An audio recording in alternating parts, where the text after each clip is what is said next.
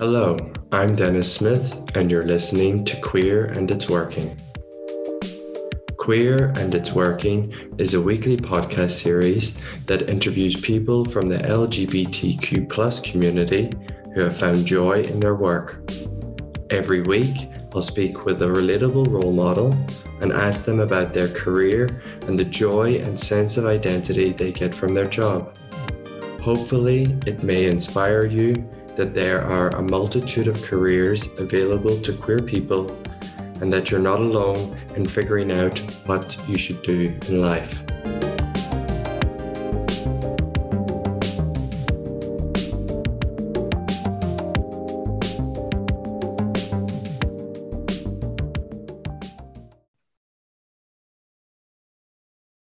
Hi, I'm Dennis, and welcome to this week's episode of Queer and It's Working. Today, my guest is Matt, who is a teacher. So, hi, Matt. Hi.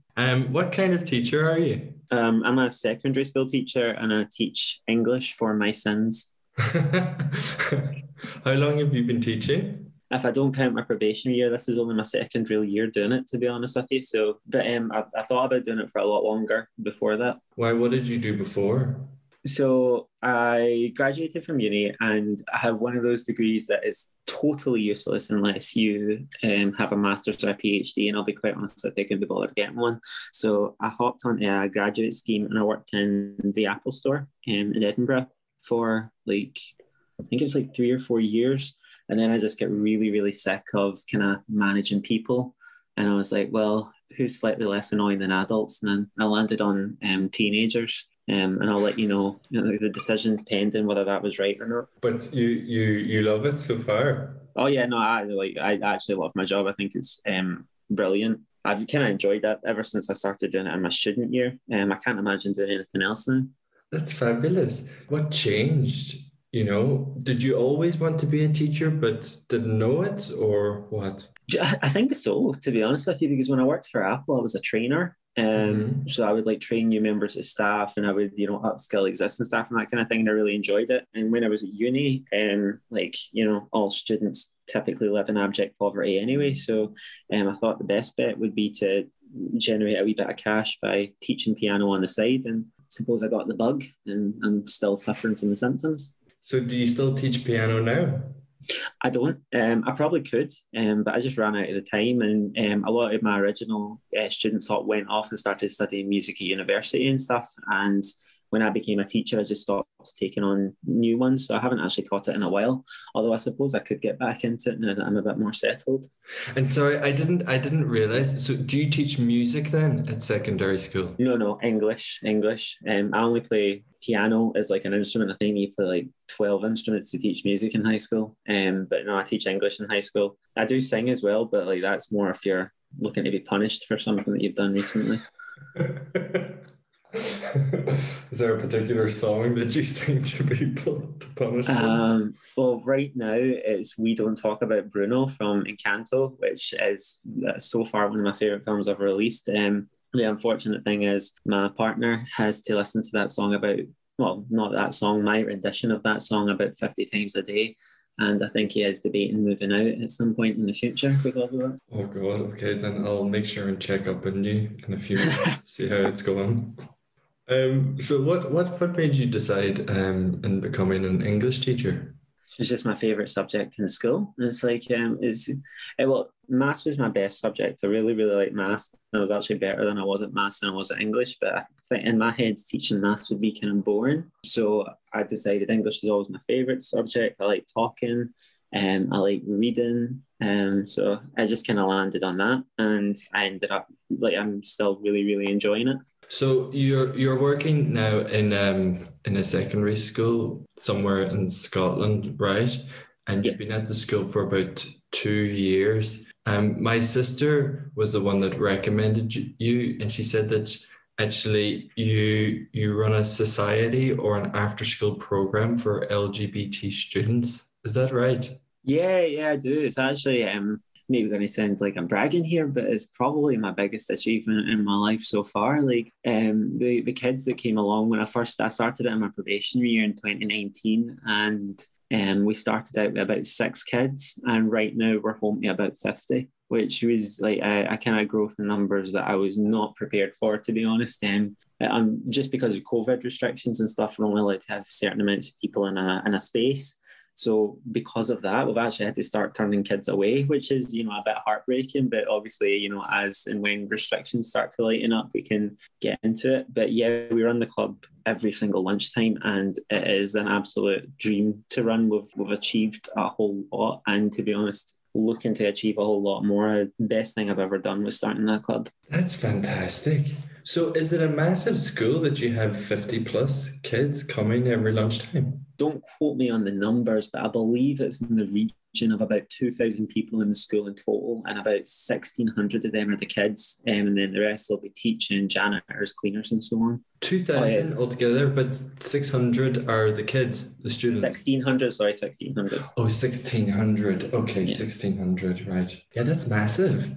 Oh yeah, it's absolutely huge. I think it's quite hard to remember everyone's name, so you end up kind of being able to identify them by, the one who wears the Vans bag or the one with the Harry Potter glasses or something like that, just because there's so many different ones there. Yeah.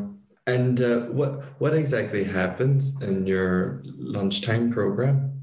Honestly, for me, it was more about providing a safe space for the kids, because I know that luckily society is a lot more tolerant now than it has been in the past. However, I think there's still a lot of casual and kind of passive homophobia and transphobia that goes around. And for a lot of kids that are maybe experimenting with their identity or preferences or whatever, it can be quite hard to express yourself when you're not sure of the reaction. So really what we're just doing is providing a place for these kids to be as expressive as they want to be. They can come up and they can talk about things that are relevant to queer kids. We do a lot of other things like fundraising and so on, and we are aiming to get the overall school chartered as like being LGBT friendly, and that'll be an absolutely great achievement. But the biggest achievement for me is just knowing that I've got 50 or so kids that can come into my room and be themselves completely unfiltered.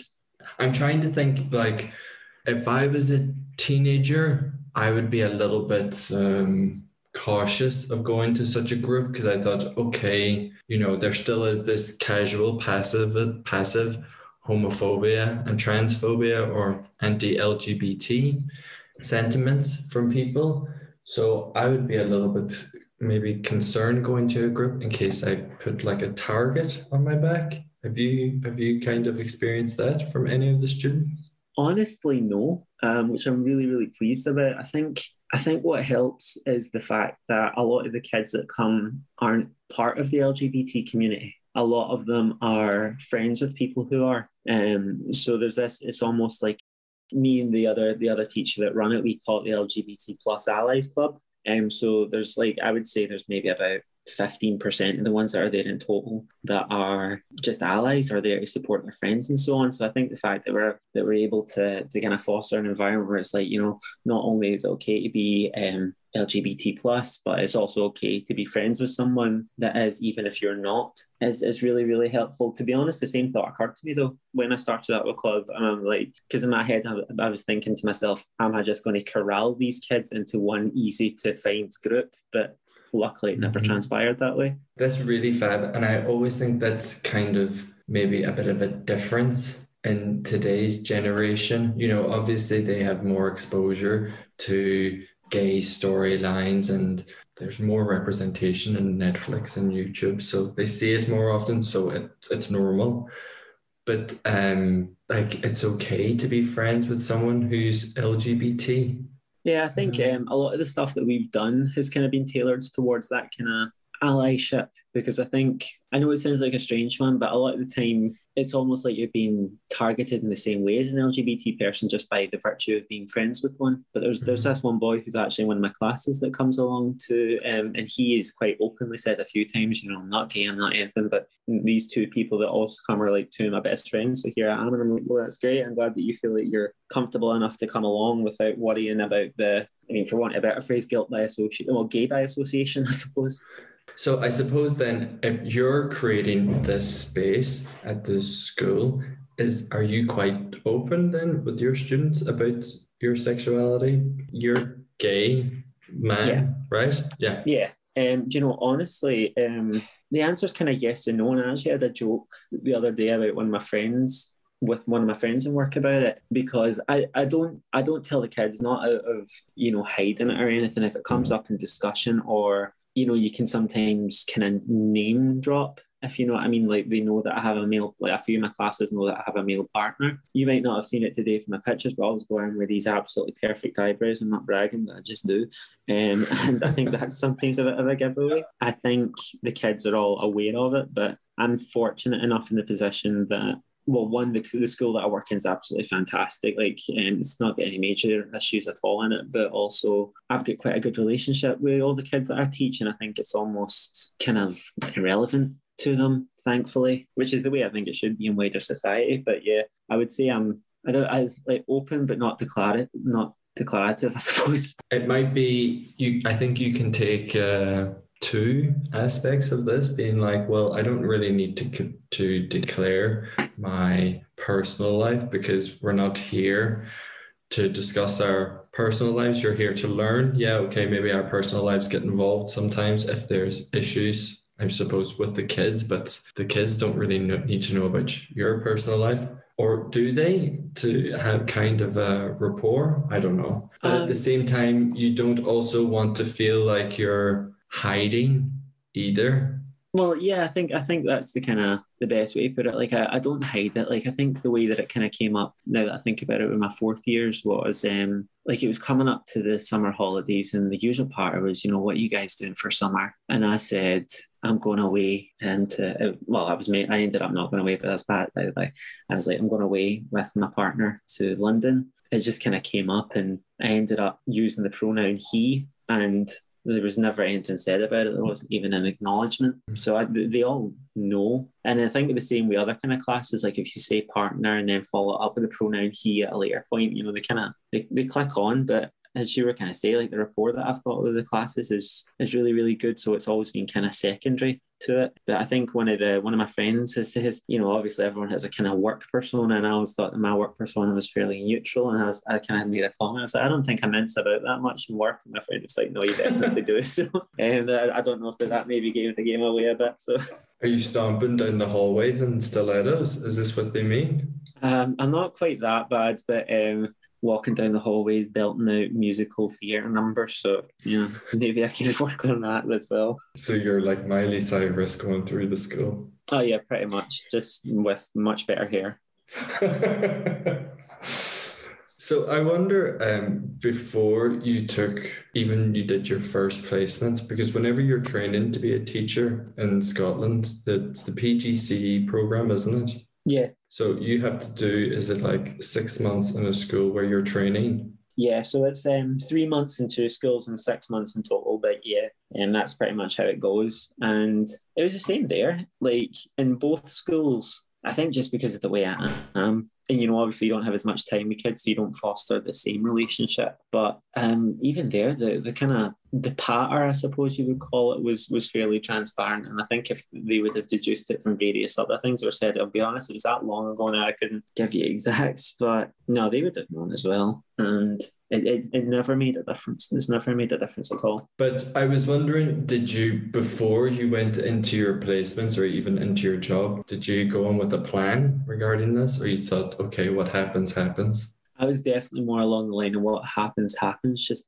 purely because I think most people professionally don't ask anymore. Like, no one that I work beside now has asked. If they know, it's purely because I've either divulged or, they put two and two together. But no, I never went in thinking I was going to, back questions or have to deal with it. It's just whatever happens, happens, I think was the way that I handled it.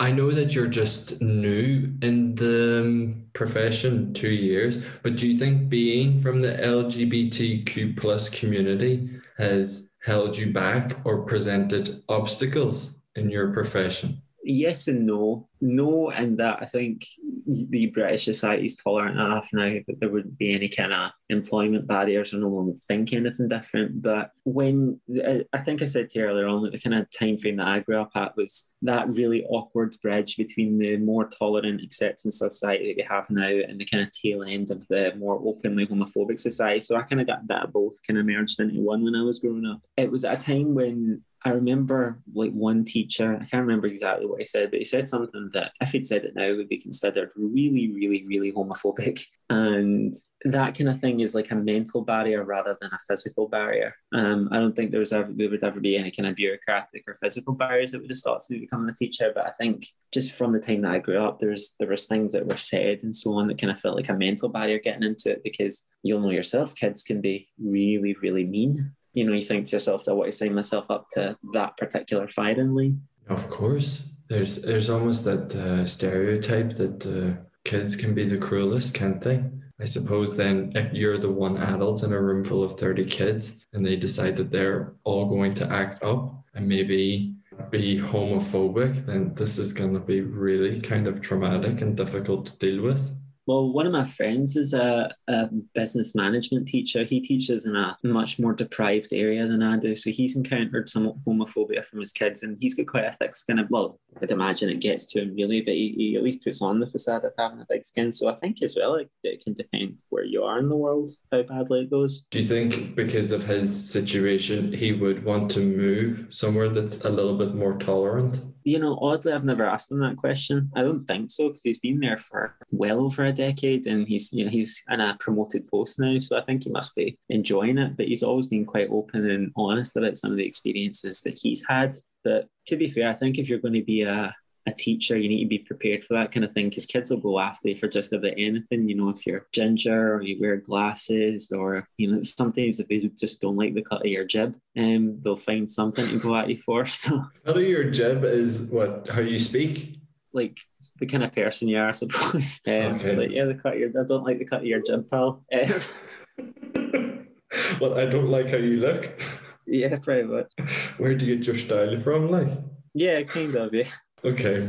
And do you find that because being a gay man and a teacher, that maybe you have a sharper eye for bullying in the school? Because, you know, I'm a gay man as well, and I think I can speak for the LGBTQ plus community. We're more likely to have problems with bullying or being teased at school. And I know that recently the French government said something that bullying now is tantamount to being a crime, and it's something that someone can be charged for. Do you feel like you have a sharper eye for this, or how do you handle bullying at school? I think any kind of bullying has to be handled with zero tolerance. I think the biggest problem is that for teachers especially, it doesn't matter how sharp your eye is, technology is involved in such a way that most kids don't need to do it physically or verbally anymore. You know, and I think that's probably one of the hardest things about it, because if someone's worried about getting caught bullying, they'll just save it for Snapchat, or they'll save it for TikTok or whatever it is. And you hear about those kind of stories all the time where people have absolutely shocking or horrendous TikToks made up about them. And unfortunately, they happen at break times, or sometimes even in class times if a kid's sneaky enough with their phones. You know, it can be really, really difficult. So I would like to think I've got a sharp eye. Like I notice warning signs of someone being bullied quite quickly, but unfortunately, you know, kids are smarter and they just have more tools available to them now to get away with it. But I don't think that's limited to LGBT people, unfortunately. I think that goes pretty much everywhere. Are students quite good at reporting it? I'll be honest, I don't think kids will ever be good at reporting it, for the same reason that they weren't when we were growing up. I think that even, God willing, the day, even if it was the day after tomorrow, where LGBT plus people were able to completely be free of any kind of stigmatization or bullying based on their sexuality or gender identity, there would always be something that, you know, kids are going to find to bully about them. So I don't think kids will ever be good at reporting it. There's just too much. Because I think in every kid's mind, there's the idea that if you're getting bullied, it's like a sign of defeat almost, which is kind of sad. Well, it's very sad. But unfortunately, I think that means that, you know, adults will just never know the true picture of how bad things can get. Do you get any training when you're training to be a teacher in how to handle bullying? Yes, yeah, you do. You get quite a lot. Obviously, it varies from school to school, but the general gist of it is take every report seriously, and depending on the severity of it, if it's just a kid being throwing away a passive homophobic remark, like the one that you always hear is kind of boys shouting to each other. They're straight male friends. They'll be like, "Oh, you poof," or something like that. It's not bullying in that case, but it's that kind of passive bullying, in that they don't know if there's an LGBT kid in that class, and that word could be very upsetting to them. So you're right on stuff like that, but then obviously when it's more targeted or pathological bullying, then you kind of have to hand it up the ranks. But yeah, varies from school to school. We do get quite a lot of training on it. It's interesting that you say that. People throw around poof, and they're not being mean to an LGBT person. They think they're being funny with their friend, their straight friend, let's say. Yeah. But yeah, if a gay person is in the room, of course they're going to hear that and think, oh, okay, so it's a negative slur. It's a way to insult people. I have a sister that will still to this day, and she doesn't mean it. She actually doesn't mean it, but she will say if she doesn't like something or something is lame or crap or shit, she'll say that's gay. Or if it's boring, that's gay. And I've never said to her, look, I think you need to stop doing that, because maybe there's that little child thing inside me where I'm like, I don't want to admit that I'm, what did you say earlier about kids don't want to admit that they're being bullied or they're being targeted? It's like a sign of defeat. A sign of defeat. I don't want to show that hurts me, because I know it's not directly trying to hurt me. It's just a joke in quotation marks. Yeah, I get that. I'll be honest, I've been guilty of that myself. I think it's a very British thing, up and down the kind of British Isles, unfortunately, kind of poof and gay being used as, it's not even a pejorative anymore. It's almost like this kind of oddly misplaced adjective. Do you know what I mean? Like, if the light doesn't work, oh, that's gay. Like, it's not even meant even kind of homophobically anymore. It's just kind of lost that meaning. But for young people especially, like, who maybe aren't used to it or aren't sure about who they can tell, it sends out a message that it is still a very, very negative thing. And I think that's where a lot of the struggle with that kind of language comes from. But I'd be lying if I said that I've never done anything like that myself. It's so baked into British culture that sometimes it just slips out. Yeah, no, I know what you mean now. Can you tell me a little bit about then your training? So whenever you decided to become a teacher, you thought, okay, I've had enough being a manager at the Apple Store. I'd rather manage kids, but manage them in something that I find inspiring, which is the English language and literature.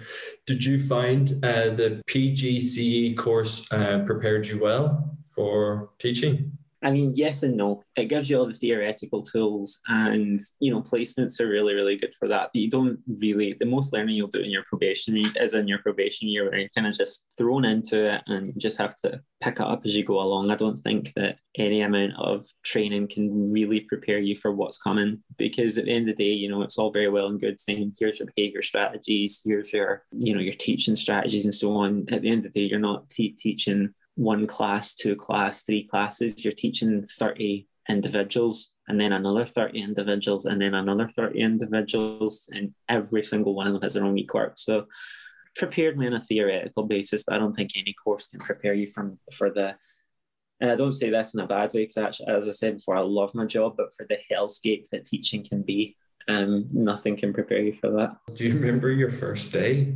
How was that? Vividly.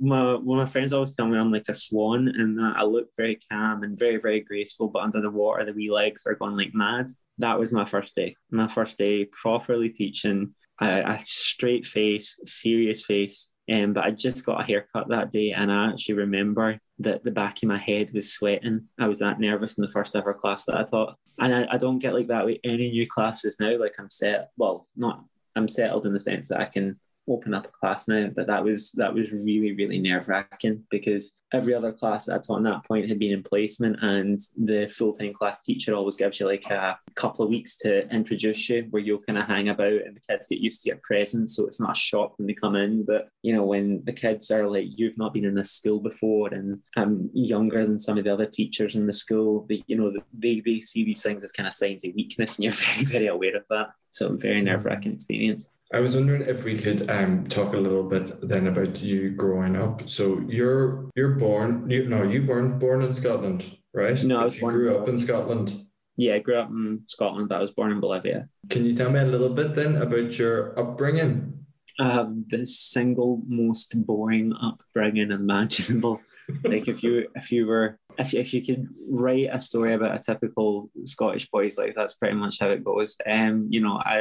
I couldn't honestly tell you a single exciting thing that happened to me, other than a couple of holidays I went on. But no, I grew up with my mum and my dad. I have a younger brother as well. I went to a school nearby where I stayed, and I came out, I think, when I was 14, something like that. No, I could tell you about my upbringing. It would be a case of, yes, every single day I went to school, and then I came home and my mum made sure that I did my homework, or she would not feed me for the night or something like that. That's unfortunate, but as exciting as I got. I assume then that it was quite, you say it's boring, but it sounds like it was quite happy and regular. Yeah. Oh yeah, like I have a great relationship with my mum and dad. My mum is hilarious. My dad is, ridiculous, but I absolutely adore him. I have a great relationship with my brother. The only thing that I wish had been different was that we had pets growing up, but my mum and dad explicitly forbade those. They would let us have goldfish, but that's only because you can rely on them. They die quite quickly.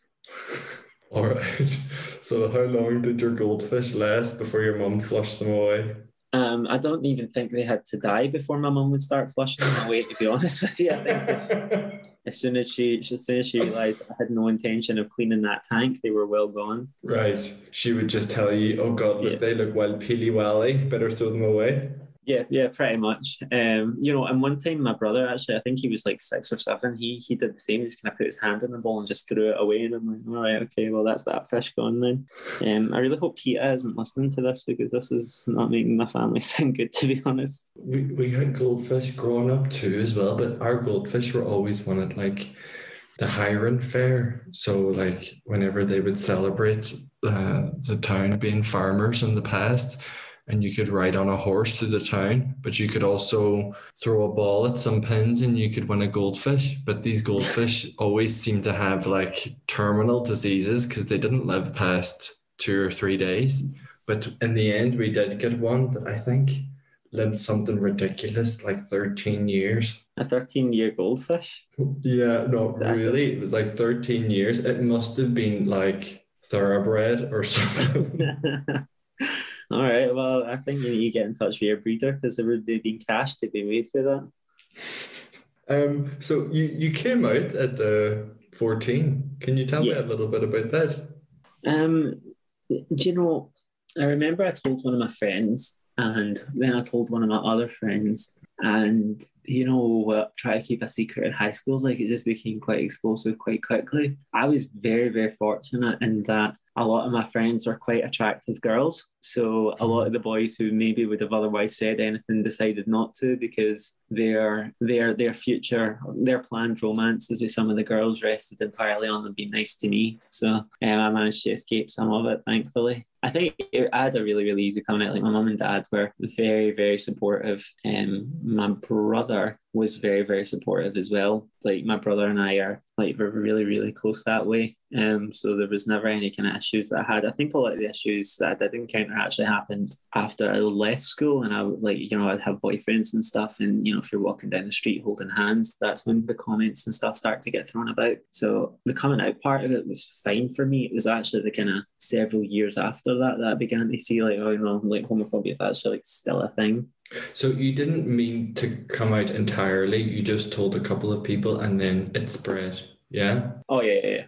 Which, to be fair, is entirely my fault. I mean, as I say, try to keep a secret in the high schools, try to hold water. But yeah, honestly, was never ever an issue in high school. Luckily, because there was a boy who didn't come out until well after we left high school, but he was like a flaming homosexual, which is obviously amazing. But he got a lot of hard time even though he wasn't out.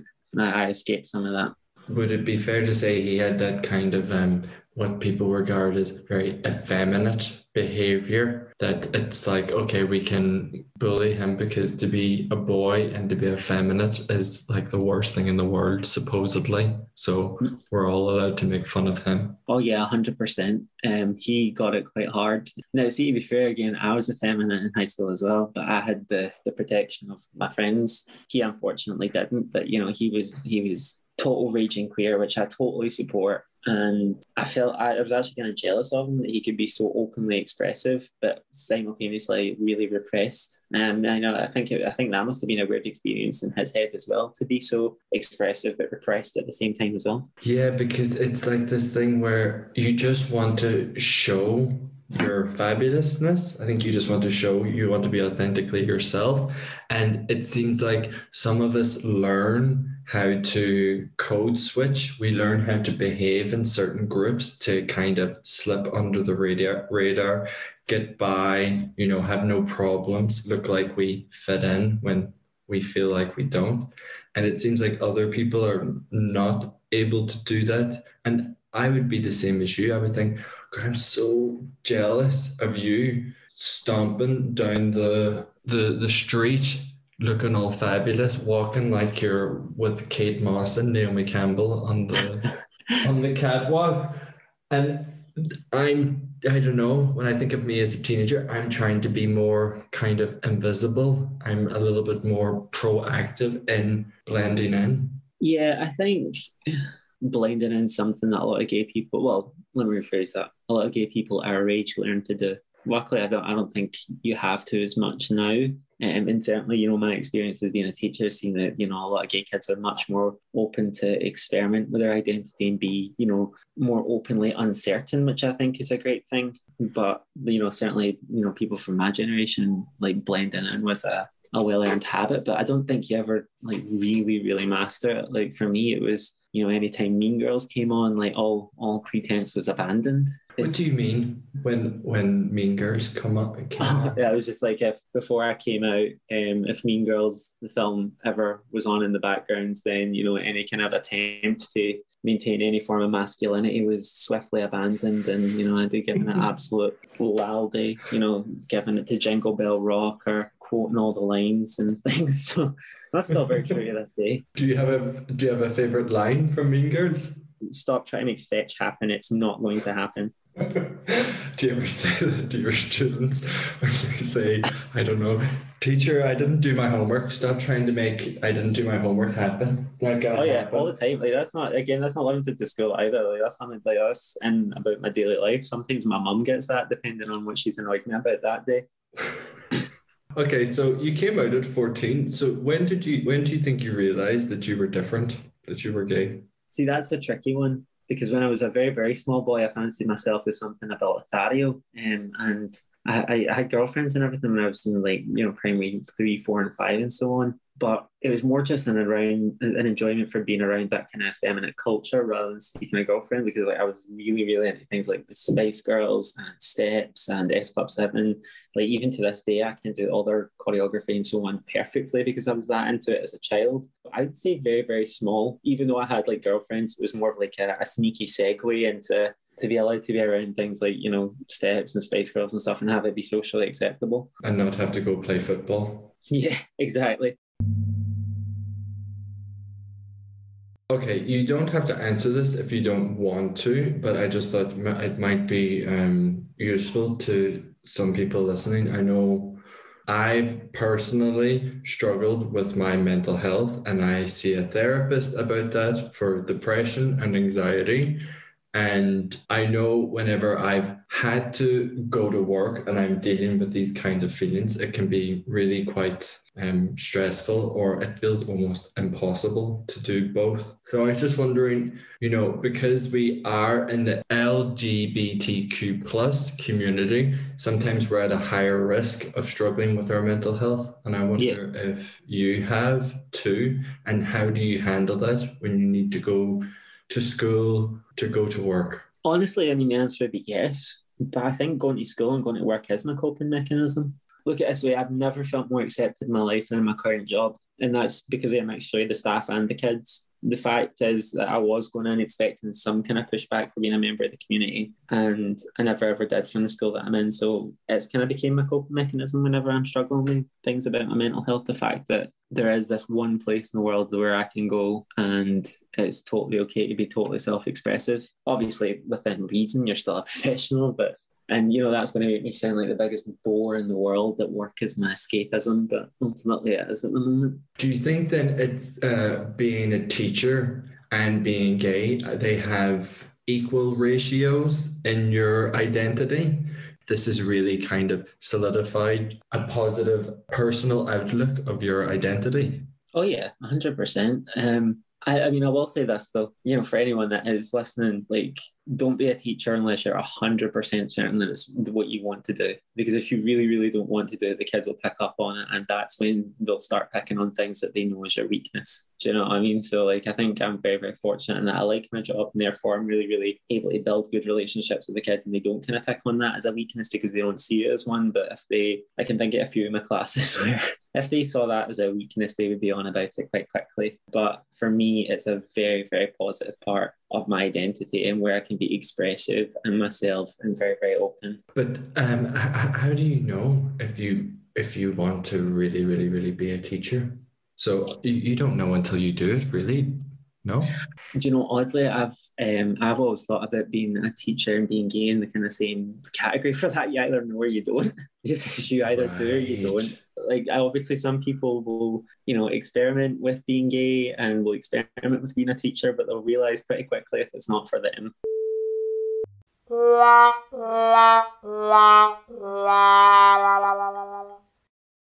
Yeah, if you're listening and you notice that the sound has changed a little bit, Matt's house has just broken down, and now he's sitting on his car. He's kindly downloaded Zoom onto his phone, and we're going to continue the interview with him in his car. Yes, thank you very much for getting me back on. The last question I asked you was, do you think you were experimenting being a teacher when you were a manager at the Apple shop? Oh yeah, 100%. I really, really do, because I don't know if this is a thing that I get from my mum, but I'm a bit of a control freak, and I like showing people what to do and watching them then do it. And my mum does that. That's how I learned to cook, from watching my mum. And when I worked in Apple as a trainer, I really, really enjoyed what I was doing. I just I couldn't really handle the kind of I'm trying to think of an appropriate word that I can use here. The kind of rubbish excuses that you would get from adults, oh, I've got the runs, or, and it was always a Sunday. Everyone has sickness and diarrhea on a Sunday, and I kind of get really, really sick of that. But yeah, I was definitely experimenting with being a teacher when I worked in the Apple store, because I loved training people, even if I didn't like the adultier aspects of it, I suppose. And would you say that being a teacher is more fun than being a manager?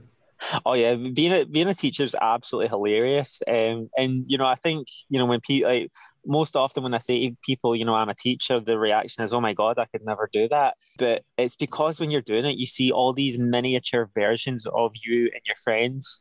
You see, you just see kids that exhibit, the same kind of little quirks or personality traits that you had at that age. And it's just really, really funny to watch them kind of, segue their life through this kind of really awkward phase. Because being a teenager is horrific no matter where in the world you're from. And I think it's just really, really funny to see kids kind of try to navigate it, but at the same time act like they know everything and act like they know what's going on in the world. I think one thing that people tend to think about teachers is that you have a lot of free time. But I think this is kind of a paradox, isn't it, really? Because, well, especially if you're an English teacher, if you're marking essays, it doesn't take you 2 minutes to mark an essay, really. With most of us work takes up a lot of our life and energy. And I was wondering, with you being an English teacher, how do you find it staying in contact with friends, keeping up your relationships, giving time to your partner and family? Do you know, honestly, it is a struggle, but I don't actually, I think it's not any more of a struggle than I think it has been. Like, so when I was doing my student year, I worked in a call center for which is, working in call centers is the worst job imaginable. Most jobs are 9 to 5, whereas teachers, typically 9 to 3 or 9 to 3 or whatever it is. So we have the shorter day, but we have a lot more to do when we go home. But luckily, when you kind of take it as a balance, it all balances out. So, people in 9 to 5 jobs or 9 to 6 jobs, whatever it is, will typically say, oh, do you not enjoy all the time off and all the extra holidays you get? We're like, yeah, you do, but we ultimately end up doing roughly the same amount of work as everybody else. So I think, it can be very time consuming and it can eat into your social life, but it's just about finding the balance, I suppose. Like, because I always say to myself, right, I'm not marking anything after 6:30 tonight, or I absolutely refuse to look at any more of these essays during the October break or the half term or whatever it is, because you just have to find where your limit is and make sure that you stick to it. So that you're kind of spending time with your friends and partner or whatever it is. Is there a sense of kind of a strict routine being quite important to your happiness and you being good at your job? Oh yeah, 100%. Especially because I'm one of those people. Like, so even when I go to the gym and so on, like when I'm on the gym, like I'll say to myself, like I'm going to spend 30 minutes on the treadmill. Like I will not spend a single second or a single second more or less than 30 minutes on that treadmill, just purely because I'm kind of regimented that way. So I think that for being a teacher, that's kind of helped me, because it means that I do have the kind of, for want of a better phrase, discipline to say to myself, I am not marking anything past 6:30 tonight. I think I need that kind of self-discipline, because a lot of my friends who are also teachers are like, oh no, we mark till like 7 or 8 at night, but then what happens is they do all their marking Monday, Tuesday, Wednesday, but they're burnt out completely by Thursday, Friday. So even though they've got more free time, they're so exhausted that they don't do anything with it.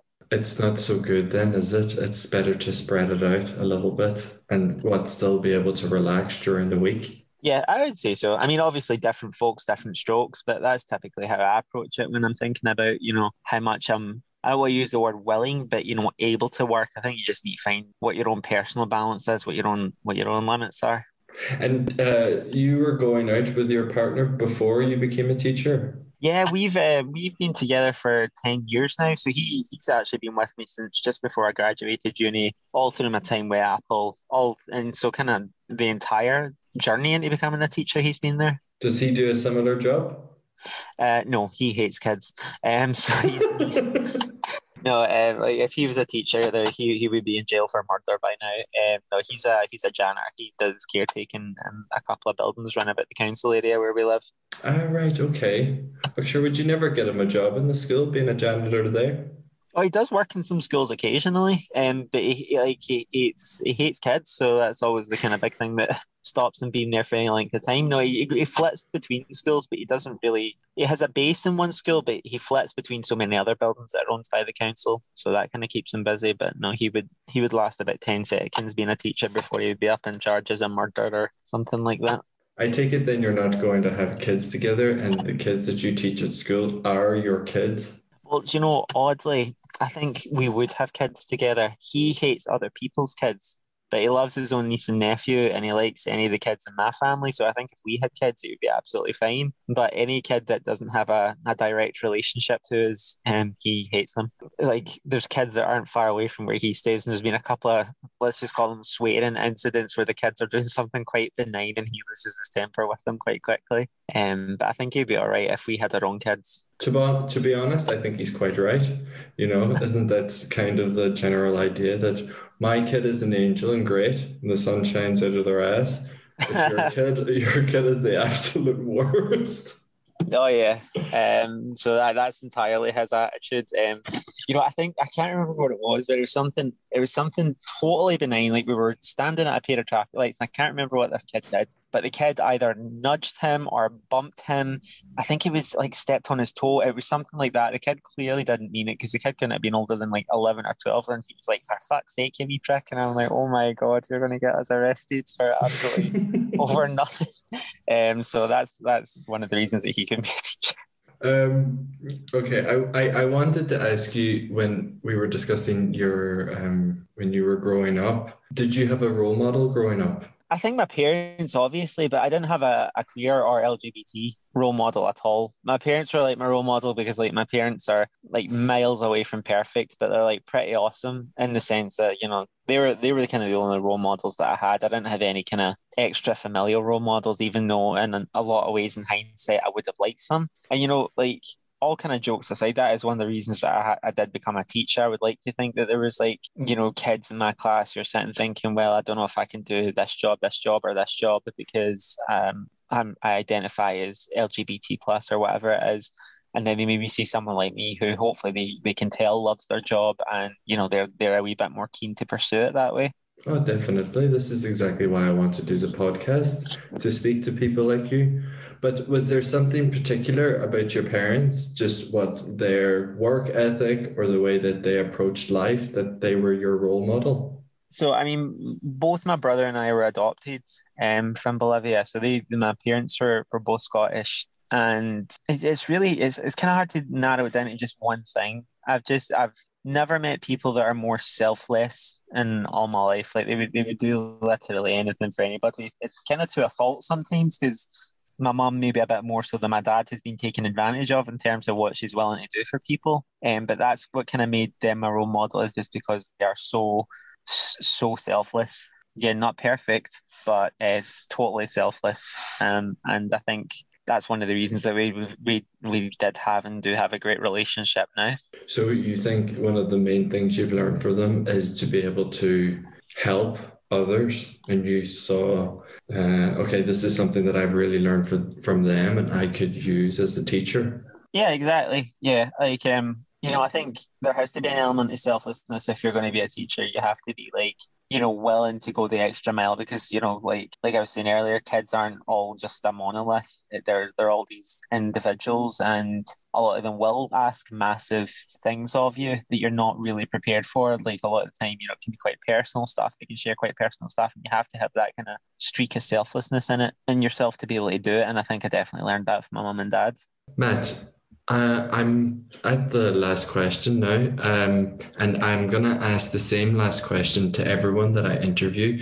You've already mentioned a little bit already, but do you have any tips or advice, or do you wish someone had told you something before you became a teacher, before you were preparing for this profession? Yeah, but I don't think it's exclusive to being a teacher. I mean, for being a teacher, I would just say, just don't do it unless you're 100% sure for it. But like for any kind of job, don't be afraid to fuck up.